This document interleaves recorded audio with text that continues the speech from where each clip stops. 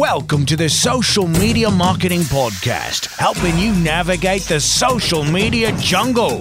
And now, here's your host, Michael Stelzner. Hello. Thank you so much for joining me for the Social Media Marketing Podcast, brought to you by socialmediaexaminer.com. I'm your host, Michael Stelzner, and this is the podcast for marketers and business owners who want to know what works with social media. Today's show is sponsored by Social Media Marketing World 2014. I'll share more about this event later on in today's show. I am super excited about today's show. Today we're going to explore some of the common social media marketing mistakes that many of us make, including me, and how to fix them with Scott Stratton, author of Unmarketing. I've also got a cool new find that I want to share with you. As a matter of fact, let's go ahead and do that right now. After untangling a school of anacondas, look what Michael Stelzner found.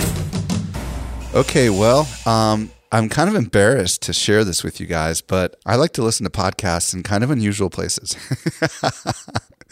And I listen in the shower, and stupid me, I put my iPhone in the shower, and all of a sudden somehow it got wet, duh, and I ended up frying the speakers on the phone, and I was like freaking out, and I let it dry for a couple hours, and thank God the speakers came back.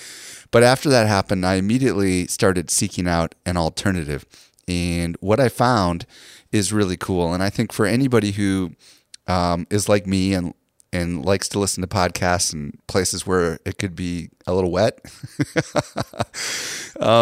I recommend you get the Splash Shower Tunes device. Splash Shower Tunes is this little thing, and it comes in different colors. It kind of looks like a hockey puck, and it is a Bluetooth wireless speaker. And it's got a big suction cup on it, so you can go ahead and you can stick it up on the wall, you can stick it on the glass, basically wherever you want. And the way it works is it's got some very basic controls like volume control and pause and all that fun stuff. And you can stick your iPhone in a nice, safe place, or your whatever else, Android, away from the shower. And the distance on this thing is pretty crazy. I just kind of walked around my house to test it. But it's really nice and really loud, and you can stick it literally right up on the wall next to your ear so you can hear even better when you're in the shower. So for those of you that are shower listeners to podcasts, including this, check out Splash Shower Tunes. And just for the fun of it, I would like to find out if you listen to podcasts in the shower. If you do, do me a favor and leave your comments in the show notes, which you can do at socialmediaexaminer.com/84. All right, that was kind of embarrassing, but I hope somebody listening found value in that. Okay, with that, I've got something else I'd like to share with you. Join 2,000 fellow marketers at the mega conference designed to inspire and empower you. Social Media Marketing World 2014. Brought to you by Social Media Examiner. You'll rub shoulders with the biggest names and brands in social media. Soak up countless tips and new strategies. And enjoy extensive networking opportunities in San Diego, California. Pick from more than 60 expert-led sessions. Network aboard a naval aircraft carrier. Meet industry leaders Chris Brogan, Murray Smith, Jay Baer, and Michael Hyatt. Don't miss the industry's largest conference. Secure your ticket before the event sells out. Visit socialmediaworld14.com today. Well, if you've been listening to the podcast, I've been talking about this conference for a while, and we're literally just 2 weeks out from the conference, which is crazy. So a couple of really exciting pieces of news that I want to share with you. First of all, we've just announced one of the keynotes that we're adding is called Have We Lost the Social in Social Media? And Jay Baer is going to be moderating a panel with Ted Rubin, Jeff Roars, and Nicole Kelly. And these are really just awesome, incredible people. Jay Baer is the author of Utility. Ted Rubin, author of Return on Relationships. Jeff Roars is the author of Audience. And Nicole Kelly is the author of How to Measure Social Media. And it'll be a very interesting, lively keynote where we're going to be exploring whether or not social media is turning more into a broadcast medium and whether it really still matters to engage with people. And I think it'll be a really eye-opening conversation. In addition, we also have some exciting news. If you've been listening to me talk about this conference for a while and you're like, man, I just can't afford to make it to San Diego, well, I've got some good news for you. We've just announced a virtual ticket. And what that means is that you can access every session, every keynote after they've been recorded for an entire year. So this is more than 80 sessions from the top leading social media folk in the world, and you can get it for a very reasonable price. It doesn't give you the benefits, obviously, of live access and the benefits of being there in person and networking with people, but it's a much more economical alternative. So to check out the virtual ticket, go to socialmediaexaminer.com/VT, which stands for virtual ticket. socialmediaexaminer.com/VT. And if you want to just check out the main conference, Social Media World 14. With that, let's transition over to today's expert interview with Scott Stratton. Helping you simplify your social safari, here's this week's expert guide. I'm very excited to be joined today by Scott Stratton. If you don't know who Scott is, he's the author of Unmarketing and the co-host of the Podcast. His latest book is called QR Codes Kill Kittens. Scott, welcome to the show. Thank you, Michael. I've been looking forward to this for a long time. Well, thanks for joining me. And today, Scott and I are going to explore some of the mistakes that marketers tend to make and how they can do it right. So, Scott, let's go back to the first book, Unmarketing. Yeah. Why did you decide to write that book? What were businesses doing wrong? Share a little bit of backstory that led to that. I named the company Unmarketing 12 years ago because I thought it would look good on a cover of a book one day. And I think it looks fantastic. And I actually before I wrote it, I went into the bookstore and went up in Canada and I looked into all the business books and they kind of had the same thing being said with a different title.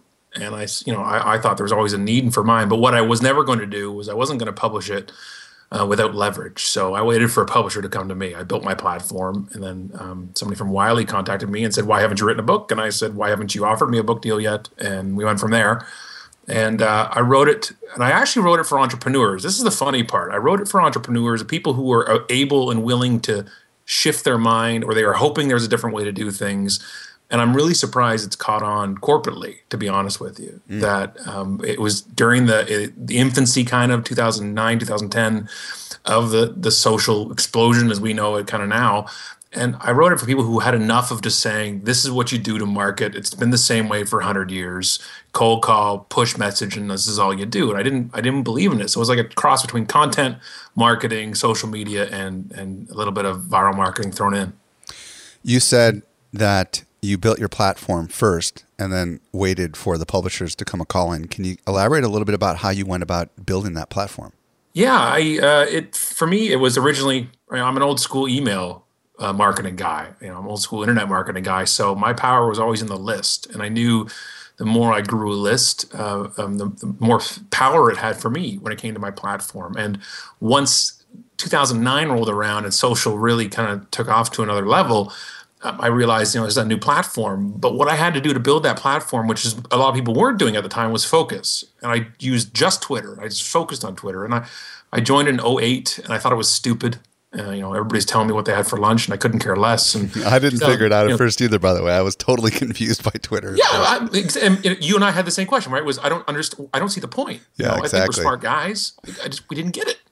And 2009, January 1st, I said, okay, I'm giving it 30 days. I'm going to live on here for 30 days, and if it doesn't give me anything, I'm going to go. I'm going to let it go. But at least then I can intelligently tell people that I don't think it's worth for this reason or this reason versus just kind of brushing it off without trying it. And I tweeted 7,000 times in those 30 days. Wow. And I had 1,200 followers at the start of that month, and I ended with 10,000 followers at the end of that month. And I realized, wow, not only is there potential here for platform, but there was great potential for connection and conversation.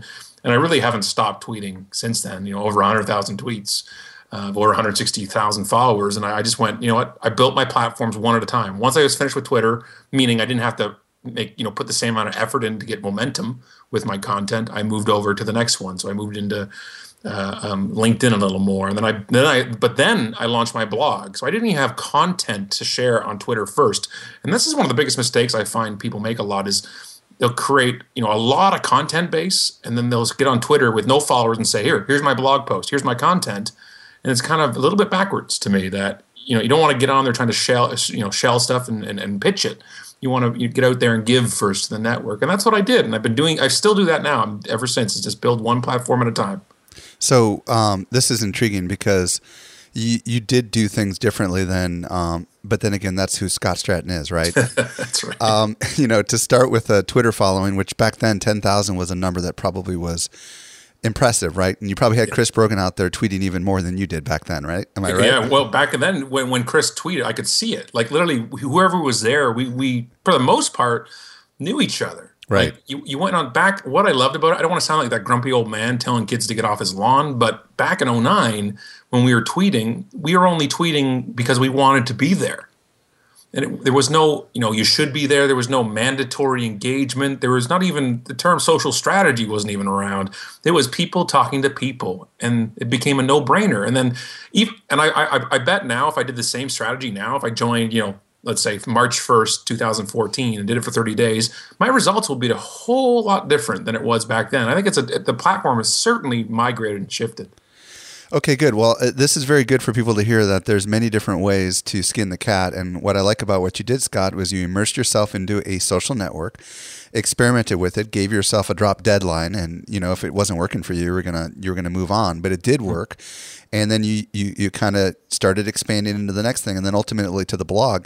Now, did you have the blog by the time Wiley caught your eye? Yeah, because that was crucial, because not only did you need a platform, you also need, by that time, if you want anything like a book deal, you also need the content. Right. So, and when the content starts driving itself through networks, that means you can keep yourself in front of all the people, because most, what I've learned after, writing 3 of them and now writing the 4th is that the industry just listens. And they ask each other. I've been asked many times, who do you see out there that's up and coming, who's got a buzz about them? And I know my name was said 2 or 3 times by people back in 2009, which opened the window for that. And that's how I got in. But I had to have both, the platform and the content. Outstanding. And I know we met for the first time at Blog World. Gosh, it must have been 2010. Is that when your book came out? 2010. That's right. Yep. So, you're, for those that don't know you, kind of explain what you do. Help everybody understand kind of what you do for a living. Yeah, well, I'm pretty much happily unemployed by this point, where I used to have my own agency. We used to do, viral marketing and video projects for almost a decade. And now all I do is keynote conferences and write ridiculously ranting books. And I'm very lucky and very rare to be one of the kind of the few people out there that makes a living speaking. It's not like a part of my income or it gets leads. My job is speaking, and I freaking love it. And you're really funny. But what drives the speaking is the observations that you make, right? Yeah, 100%. It's more. I do a commentary now. Really, I'm like a verbal columnist. You know what I mean? Where my job is now to give opinion. And people say, and people give that a knock against me sometimes. They're like, "Well, you're not in the trenches. You're not doing it." I'm like, "No, I don't work at all."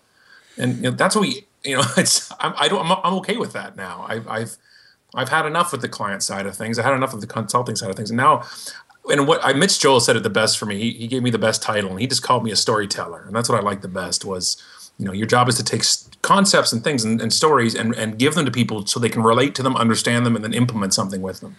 Okay, so what we're going to do for pretty much the remainder of this podcast is kind of explore some of your observations, because what I think is really cool about you is that you notice things and you crystallize things and you make them into, funny stories that are teachable lessons. But before we do anything else, I just want to play a sound clip for you and get the backstory on this. Here it is.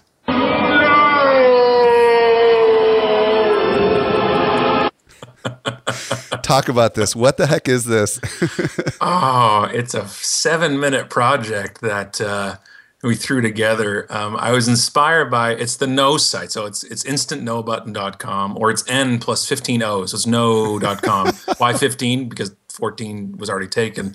And what happened was I loved the instant fail button site. I don't know if you ever saw it. You go to the site, you click it, and it was the Price is Right, the bim, bum, ba-dum, bum site, and I loved it. And I'm like, there's got to be a no one, and it wasn't out there. So I went and just kind of posted something on Facebook and said, does anybody know how to do a little programming for me? Some guy's like, yeah, I can do it. For no problem. But he wouldn't even charge me for it. And I gave him the button and the picture of, it's like Darth Vader yelling no. And I put it up there. And about four years ago now, and it's been clicked 20 million times. Oh my gosh. 20 million times. And all it says is press in dire situations. So there's been 20 million dire situations in the world. And so this is, of course, the funny thing about that site is most people have seen it. They have no idea it's mine. And so it's like, it's going to be on my gravestone. It's just going to be my grave. That's what I'll get known for when I'm all said and done. No matter how many books or talks, that's the famous thing. And the great thing about that is it shows you people share great content, or whether it's funny or stupid. And Reddit was really the reason it took off, because it works perfectly with geeks, myself included. And we just launched the app in the Google Play Store. And it's already got 30,000 downloads for the No Button app on just for Android. Like it's been stupidly fun, and it's Google AdWords on it, so I make fun money with it. And but when you make between $6,000 and $7,000, $8,000 a year on a 7-minute project, that's a good ROI. Yeah, well, I thought I'd play that just to kind of give everybody a bit of backstory into kind of your creative humor. So let's talk about what drives you mad, Scott, because I know that, like I said earlier, you're observing a lot in the world of marketing, and in particular in the world of social media marketing. What are some of the things that you see a lot of marketers doing, and for whatever reason they keep doing it over and over again, but it makes you want to scream no? And the honest thing is that whole button is me screaming no every day. It's just, it makes me to the point where I kept seeing stuff happen. I'm like, somebody has to say something here. And one of my biggest problems is back to the point where I said I focused on a platform, then I built it, and then I went to the next one. It's the marketing, it's the brand side of thing, or it's the social media consultant who pretends to be, present in all platforms, but you're not actually present. You're not there. And what I mean by is the scheduling, the syncing of accounts, so the Facebook updates go on Twitter and Twitter updates go on Facebook. I have the same beef in 2010. And people are like, you said that a long time ago. I'm like, it's still happening. It's worse. Like one of the things we really, and I try to stress today is, you can make an argument for scheduling. I understand it. I understand why people will schedule a post or do these things or even sync it. We can debate that all day. Here's the problem. Syncing and scheduling and absentee tweeting has really, to me, killed Twitter. Really, you're not going to find a bigger fanboy on Twitter than me. Like, if it wasn't for Justin Bieber, I'd be the most popular Canadian on Twitter. Like, I love this place, and I despise it because we have this absentee tweeting where, and here's the argument I give people. And I know I'm running on here, but I have a point. No, go ahead. When people schedule tweets, the argument to me they make is, well, look, if somebody replies to my scheduled tweet, I'll get a notification and I'll go there and make sure I still engage. So what's the problem, Scott? The problem is you're not there for everybody else's tweets about anything, about their frickin' lunch or their blog post or their kid that just won a soccer tournament. You're not giving unconditionally. All you're doing is answering people who talk to you. So instead of being a community, which is a bunch of chairs sitting around a circle, we're sitting there in cubicles. And if somebody throws a Post-it note in our thing, we'll reply to it. It's like a bunch of cubicles in a circle getting texts back and forth. Only when we get a message do we reply. So there's no community currency being made anymore. And this is the biggest thing I hear now, is when people tweet, nobody hears it. Unless you at somebody, nobody's hearing it. If I tweeted in 2009 something, I'm telling you, I guarantee you, I would get hundreds, I'm not exaggerating, hundreds of replies. I tweet something now, I'll get 12. And that's high. That's high. And we do a sister podcast with Unpodcast. We do the Vegas 30, which is Vegas for people over 30. And we started a new Twitter account for that a few months ago. And so it was at 0 followers. And I started tweeting, and it was crickets. And I sat there, I'm like, this is horrible. Is this what Twitter's like for people without followings? Like, I was so shocked and so saddened that there was just nobody there to listen. And in 2009, if I wanted to tweet something and directly at somebody or just tweet it in general, they'd reply back to me. But it's so statuesque and mannequin-like now that there is no community based on there anymore, and it really hurts, which is why I'm there a lot less. Do you think the internet marketers ruined it for everyone? No, I think the marketers ruined it, period. I just think, internet marketers ruined a lot of stuff, but it's the marketers who wanted to pretend they're internet marketers as well and just used classical marketing to push messages through. It's just, hey, it's just another channel. We got mobile media now. We've got bus shelter ads and TV, and now it's Twitter. So let's just automate the tweets. And now we're engaging. Like you see. This, this is a good point because at Social Media Examiner we have a Facebook page which is managed by a team, a LinkedIn group which is managed by a team, a Google Plus, Twitter, and LinkedIn accounts, and that's it. And they're all managed, some actively more than others. But for example, we've wanted to move into Pinterest and to Instagram, but I've told my team no, because I don't want to just open an account and have it be dormant and vacant. Right. And, I think that part of the problem here, Scott, is that so many marketers that are our age and older were trained that marketing is just something that you push out to the world, and then and then you're done. And I think this is a total rethinking of the way we do marketing. Don't you agree? They look at the word social media, the two words, then they think media. Exactly. Right? They look at the second word, and I want we should really make a wager here. How many people that the listeners think? How many people you think in the marketing tables and all the boardrooms in the past 24 hours try to think up and discuss what their WhatsApp strategy is now? Like, you know what? Like they get bought from $18-19 billion, and now they're trying to figure out. They don't even know what it is, but they know it's the biggest exploding social network out there, which it's not at all. And they're like, we need to be there. They don't know what it is. All they know is they want part of the popularity, and they don't realize has nothing to do with it. It's so funny because remember when Google Plus came out, some of our friends put up, "I'm no longer on Facebook," and they rushed to Google Plus.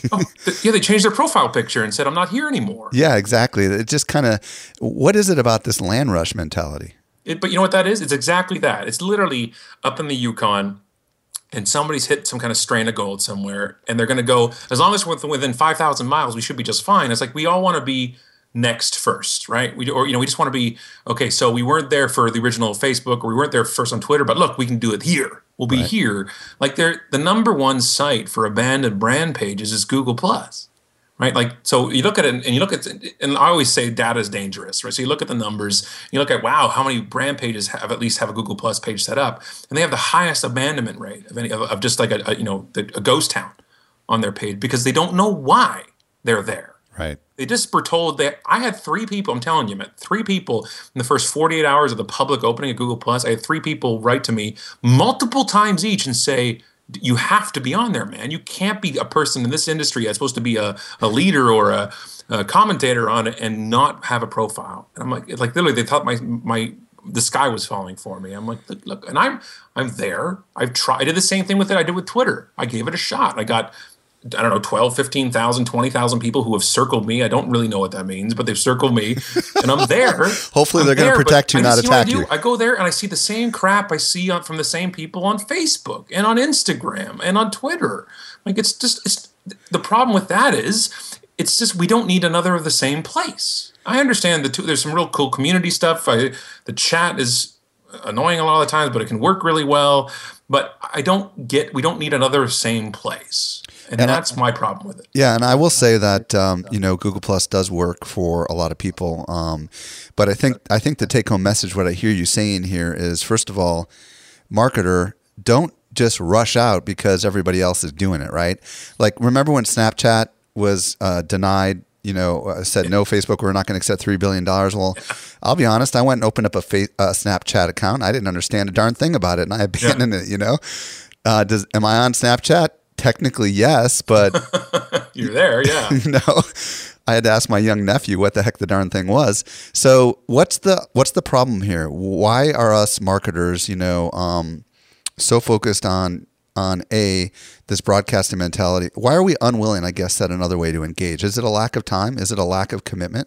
I think it's both. I think it's time, commitment, and also It's marketing laziness too, though, where they don't want to hear it. And even from my agency side of things, you go in there, you do a media buy, you do these things. It's not a lot of, let's say, it's not labor intensive on a cut like customer services, where every person is a call. You have to field it. Marketing, I'll go do the media buy. Once I create the copy, once I write the copy, once I put out the ad, certainly goes out there, and whether it's a banner, whether it's TV, I don't have to repeat the effort. The problem with social, if you're going to do it right, is it's the back and forth. Everything else in media is pushed, and it's one effort, and it goes. With social, you can push and do the one effort, but when people start talking back, you're like, whoa, I'm not customer service. I'm not dealing with these people talking to me all the time. And that's the problem. We're always looking, it's so North America. It's so, I want that diet pill. I want the benefit of engagement, but how do I not actually do the engagement part? I want the community, Scott. We love what you're saying, Scott, about engaging and in community. We're part of that. We're on board with you. But how do we not do the work? That's really what I hear from people, is they don't want to put the effort into, instead of getting the engagement side of it. And I'm not one to say every brand, every person needs to use all the popular platforms. I just want to say, if you think there's a value in talking to each other or your customers or your targets or your colleagues, if there's value in networking to you, then look at this. And if you don't want to hear from anybody, and I know, and you know too, there's companies out there who don't care what their customers think or say. They just want them to buy the widget and go home and be quiet. Then social isn't for them. And I think we will be a better human race when we stop trying to convince those people to do it. It's the middle ground who try to half-ass it, who think they can do it, and then they become consultants. And go around and tell people to do it. I cannot count the number of consultant pages I've seen on Facebook who promise with their next webinar to give people have their Facebook page triple in likes and engagement levels, and their whole page themselves is terrible with no likes and no engagement at all. Well, let's transition here over to a company that is doing it well. I know that you watch a lot of different things that go wrong, and I'm sure along the way you've seen some good examples of businesses that seem to be doing it right. Can you share a story of any particular company of any size that seems to get it? What are they doing? Why is it working for them? What are your thoughts? Yeah, I just had one just happen. We're going to put it in the new book. It just happened to me, and sadly and wonderfully for my world, it happens very rarely, but which means I remember them. And which also is a hidden message to companies out there, is that if you're just okay at this stuff, you'll be great, because everybody else is terrible. The bar is set so low. So my son came home from school and said, I broke my headphones. He pulled them too far off his head. And I being the trendy, horrible father I am, I bought him for Christmas. I bought him the Beats by Dre. And because please don't write in and comment on the show about how Steinhauers and Bose are better. I know they are, but he needs the popularity in school. I understand that. And I bought him the bright orange, DJ mixer Beats by Dre, and he snapped them. So if they're just my headphones, I don't care. But these are $300 headphones. So I think $250 is to look cool, and $50 are for the headphones themselves. They snap. So I go and I'm in the mall actually, and I go to the Apple store, because we bought them at the Apple store, but their warranty is like 35 minutes if it's not an Apple product. So they're not going to take it back. And they said, you have to contact Beats. I'm like, oh God, here we go. I'm so conditioned to deal with these people of a customer service nature. I'm just ready for a fight, which is terrible, but I'm ready for a fight. And so I go on their site, and I look at their site, and it's on my phone, so it's not very phone friendly, but I see something saying Beats by Dre has a customer service Twitter handle. It's actually it's like customer service Beats. It's specifically for customer service issues, which is brilliant. So I tweet them, hey, got them a few months ago. They snapped in the headband. And I looked up, and there's actually a common problem. It happens. They're very brittle in one part. And I just wrote them on Twitter, and they wrote back in 4 minutes. Said, hey, Scott, so sorry about that. We appreciate you buying them. Shoot us a DM with your email, and we'll set up the whole return thing for you. And I went and said, okay, and I followed them. I sent them my email. They wrote me back in 3 more minutes, said, thanks so much. This is Jeff. We'll shoot you an email very shortly with instructions. I then, 10 minutes later, get an email saying, hey, this is Karen. Just by the way, I'm the one setting up your whole thing. Here's your work order number. Here's You'll get a form.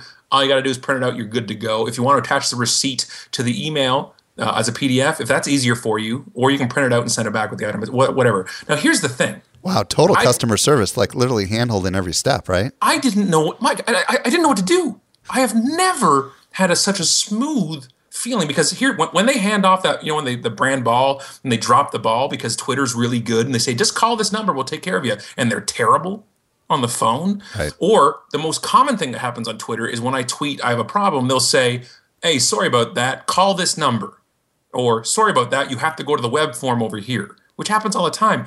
They did the same thing. I still had to go through the web, but they said, give us your email. Let us do it for you. We'll set up the whole form and just send it over to you for your, approval. So they were totally 100% on board with it. So there's support. We can't avoid mistakes. We can't avoid products breaking, services letting us down. It will happen. It's how we resolve them. It's how we take accountability for them. And to me, before this, I was actually upset because they snapped. And my son now doesn't have headphones. He's got to use mine.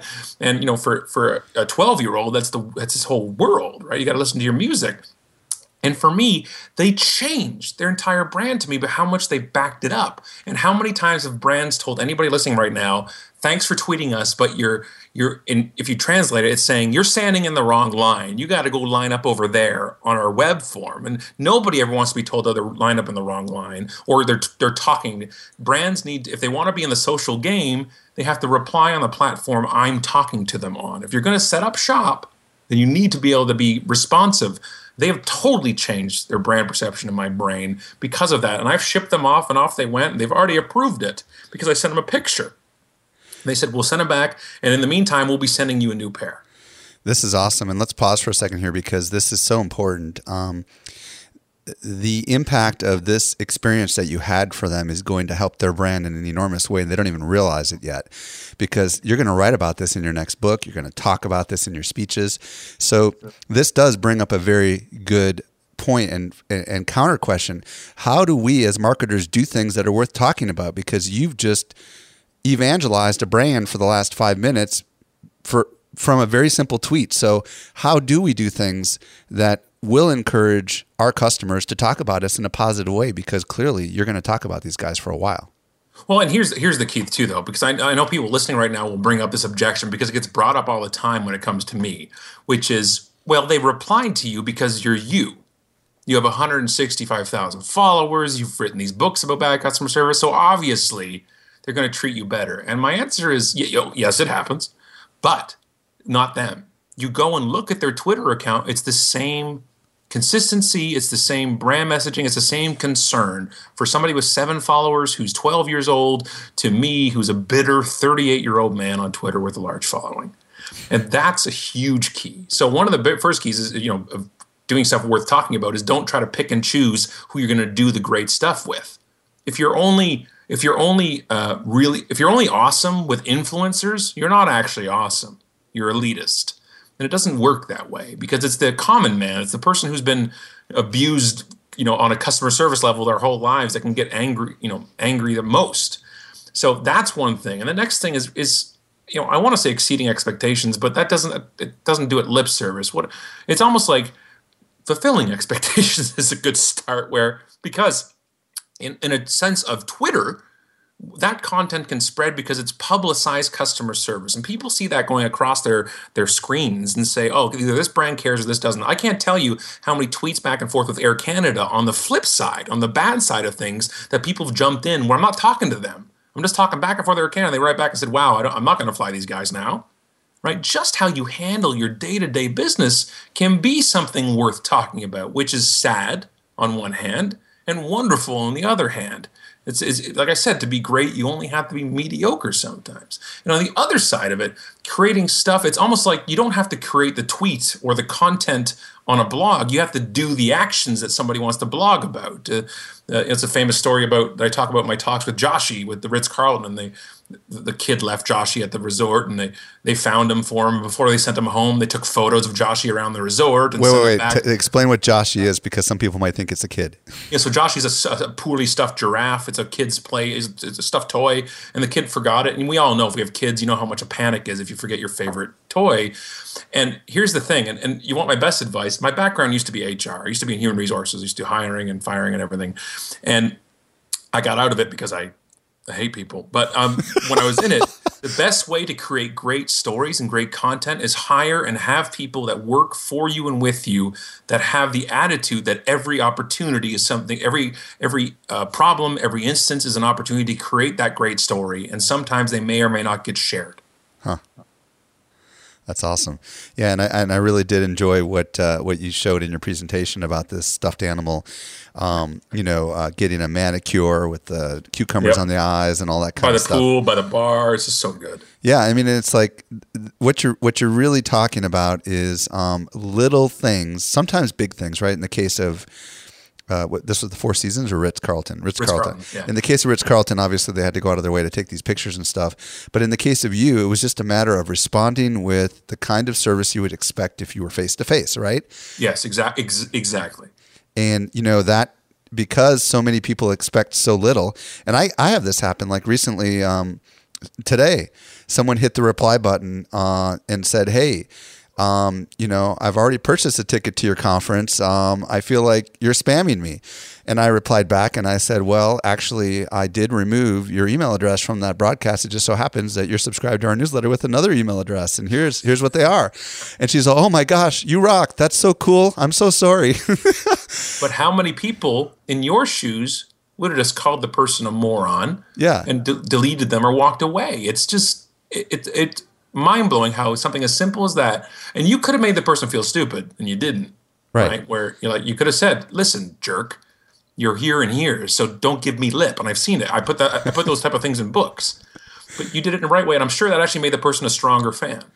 Yeah, and I think this is one of the key things we need to drive home, right? Which is that these small things, by just simply responding to people, draws them closer to you and to your brand, makes them evangelists for your brand. In some cases, if it might end up on Facebook and they might say, hey, I love this company, da-da-da. It converts the angry person into the happy person, right? Bingo. And these things... You can flip them, because if there's a tweet or an email, what they're first saying is that they want to be acknowledged. They want to be heard. And, a lot of times they're not even demanding what they're asking for. They just want somebody to say, you know what, sorry about that, or here's an explanation. Now, I know there's somebody listening right now that's saying to themselves, okay, there's just no way that I right now have the time or the energy to do this and still be involved with social media. Is there any kind of small baby steps that you might want to recommend to the person thinking that right now, just to kind of try this out and begin to see the value that can come from something like this? Yeah, the biggest point is if you're going to put that toe in the water, you don't, you necessarily, throw yourself into the middle of the ocean to do it. I think just pick a platform, pick one. But here's the best way I think you can do it is the same way I did it with Twitter, because we were all new once to one of these things. And for me, I joined it personally. I joined it for me. I wasn't joining it for what I was doing was I wanted to connect with other business owners, because when you own your own business, it's very isolating. It's you just I don't have the water cooler. I'm not sitting there and talking to Jeff about what he did in the weekend. And it just doesn't happen that way. So I just wanted to connect with a few people. I didn't want to take over. It's like writing a book. You don't sit down and write 60,000 words. You write a chapter, right? And that was the whole thing for social. It's just you join Twitter and talk to 5 people, meaning 5 tweets. And people that aren't necessarily replying to you first, right? No, exactly. Put it out there. And I joined, and I first started talking to people about sports, about the Detroit Lions. I talked about poker, and I talked about Las Vegas, 3 of my favorite things in the world. And that was no pressure. I could talk about them easily, and I found other people who might like it, which is a networking 101, really, is finding common interests with people. And I just started it. I didn't need to take over the platform to do it. I just needed to try. And also give yourself permission that you don't have to do social. Once you take the pressure off, then you might want to try it. Not because you have to, or you're told you're to, or some consultant said you're an idiot if you don't, or you're behind, or you're too late. Just give it a try. And the best way, especially for something like Twitter even, is start geographically.